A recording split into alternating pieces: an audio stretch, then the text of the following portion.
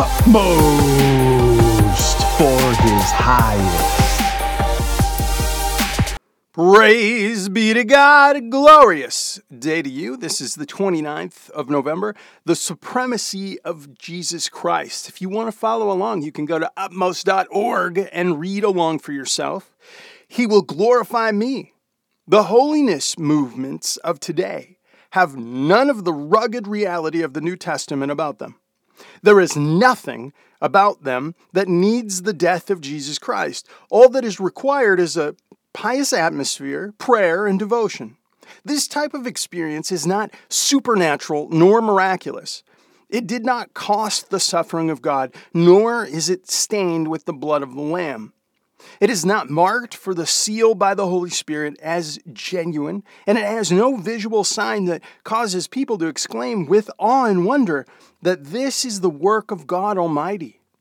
Yet the New Testament is about the work of God and nothing else.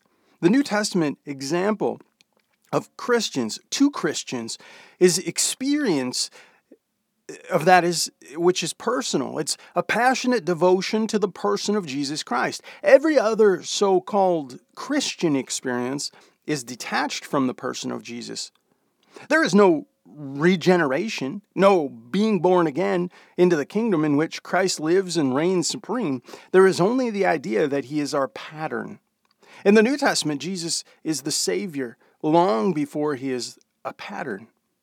Today, he is being portrayed as a figurehead of religion, a mere example. And he is that, but he is infinitely more. He is salvation itself. He is the gospel of God. Jesus said, when he, the Spirit of truth, has come, he will glorify me. And when I commit myself to the revealed truth of the New Testament, I receive from God the gift of the Holy Ghost, the gift of the Holy Spirit, who then begins interpreting to me what Jesus did. The Spirit of God does in me externally all that Jesus Christ did for me internally. And so, Lord, let that external example be shining forth today. I'm sorry for my selfishness. I'm sorry for my sin. Please forgive me. Please let your work be done through me for your glory. Amen.